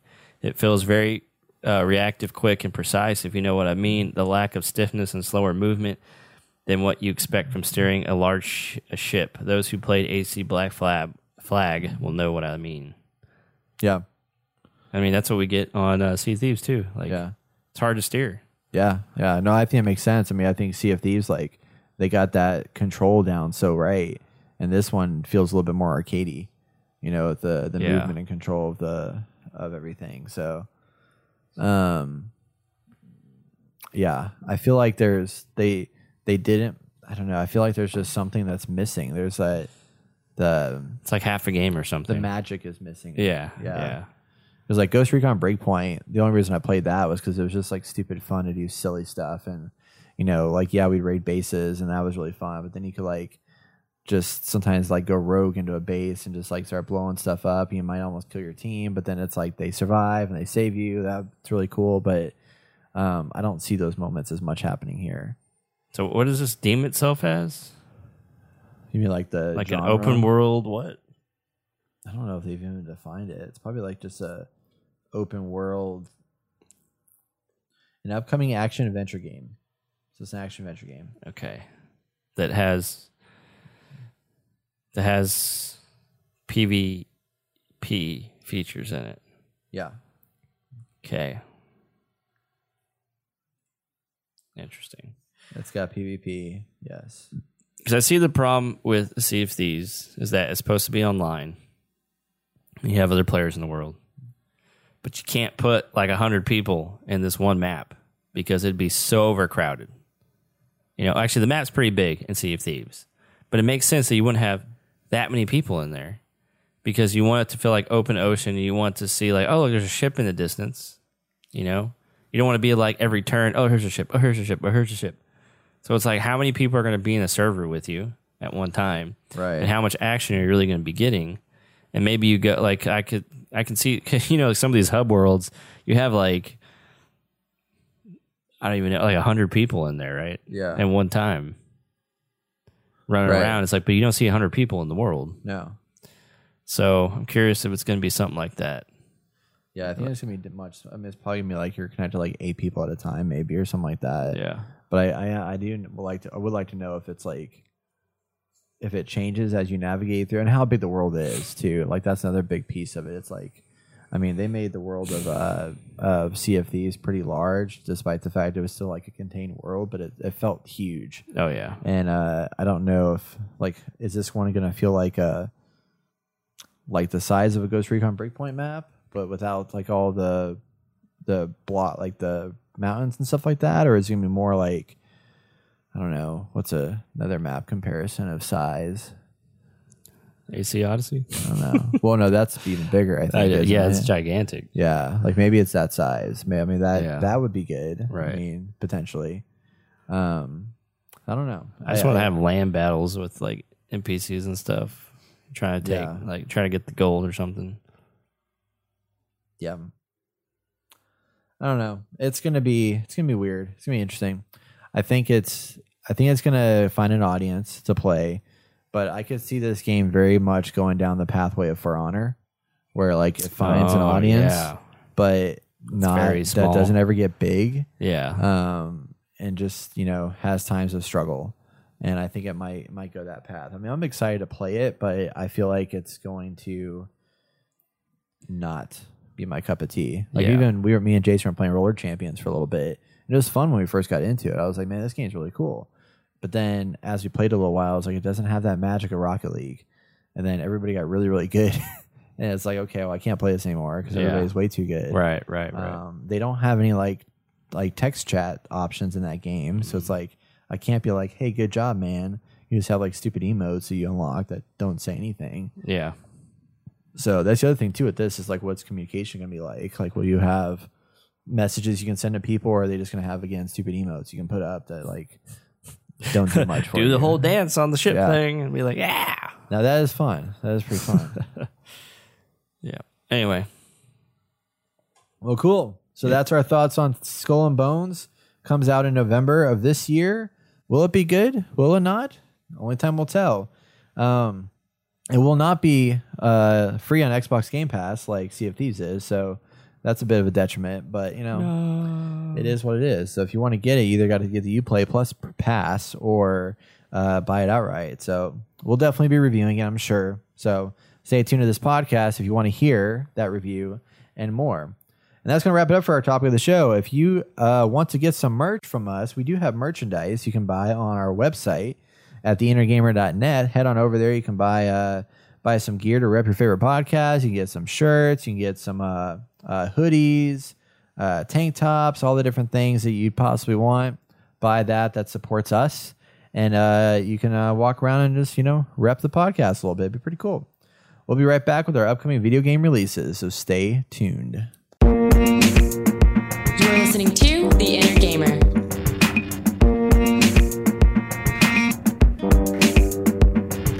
Looking forward to the next few weeks, let's talk about upcoming video game releases. We are entering to the end of the month. Not entering. We are reaching the end of the month, and we'll be entering a new month very soon. With that, we have one game coming out on the 26th of July, and that is Immortality on Xbox and PC.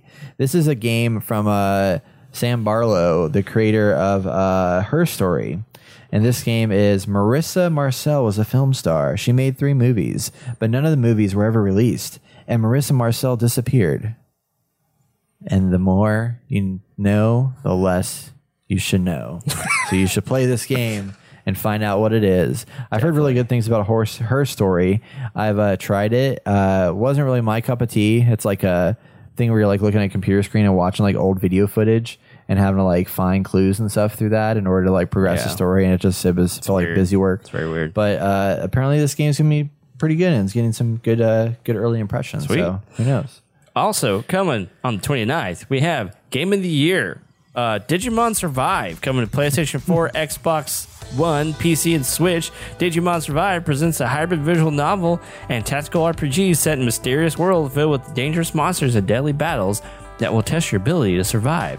After getting lost on a school trip, Takuma Momozuki finds herself transported to a world inhabited by ferocious foes and new allies. Join Takuma and his friends as they fight their way back home. Craft your story in this thrilling visual novel with turn-based combat for Game of the Year content. Oh man, Digimon Survive. I mean, the way it's read sounds cool. Tactical RPG visual novel. Like, what does that mean? I want to look at the trailer for this. It's intense, man. Yeah, all right, I'm gonna watch it. I'm gonna watch it after. No, no, don't do it. All right, coming out also on the 29th, we have Xenoblade Chronicles 3 for the Switch exclusively. Join Noah and Mio, members of the 2 opposing nations of Kieves and Agnes, on a heartfelt journey through a warring world with a dark secret. Traverse massive fantastical landscapes and master seamless real-time RPG combat as you expose the true enemy pulling the strings. Whoa. I watched the Bayonetta 3 release date trailer. It's so cheesy looking. Like, I mean, I love the gameplay. Like, it looks really like crazy and awesome and like some crazy boss battles, but man, dialogue and stuff is just so cringe. Yeah, I think it's just eye porn, basically. 100%. Yeah. Not like porn, but like, there's just so much going on. Yeah, exactly. It's ridiculous. And that's going to wrap up our show this week, everybody. Be sure and check us out in 2 weeks for more from your favorite video game podcast. If you like what you hear, you can leave us a review on Apple Podcasts or Spotify. And don't forget to join us on twitch.tv/YourNerdGamercast each and every Wednesday at 7 p.m. Central Time. You can also join in on the conversation over our Discord channel, so check out the channels for that link. And as always, if you want to support our content, you can donate to our website at theinnergamer.net. All donations go towards making the podcast, videos, and streams even better. And as always, if you cannot contribute monetarily, please take time to share this episode with a friend, family member, or loved one. The more eyes we get in front of our content, the faster we grow, and it helps more you know. So thank you for your continued support. I'm Austin Morales. And I'm Bragan Oski. And for Jason Hobbs, you've been listening to the Inner Gamer Podcast. Catch you guys next time. Podcast out.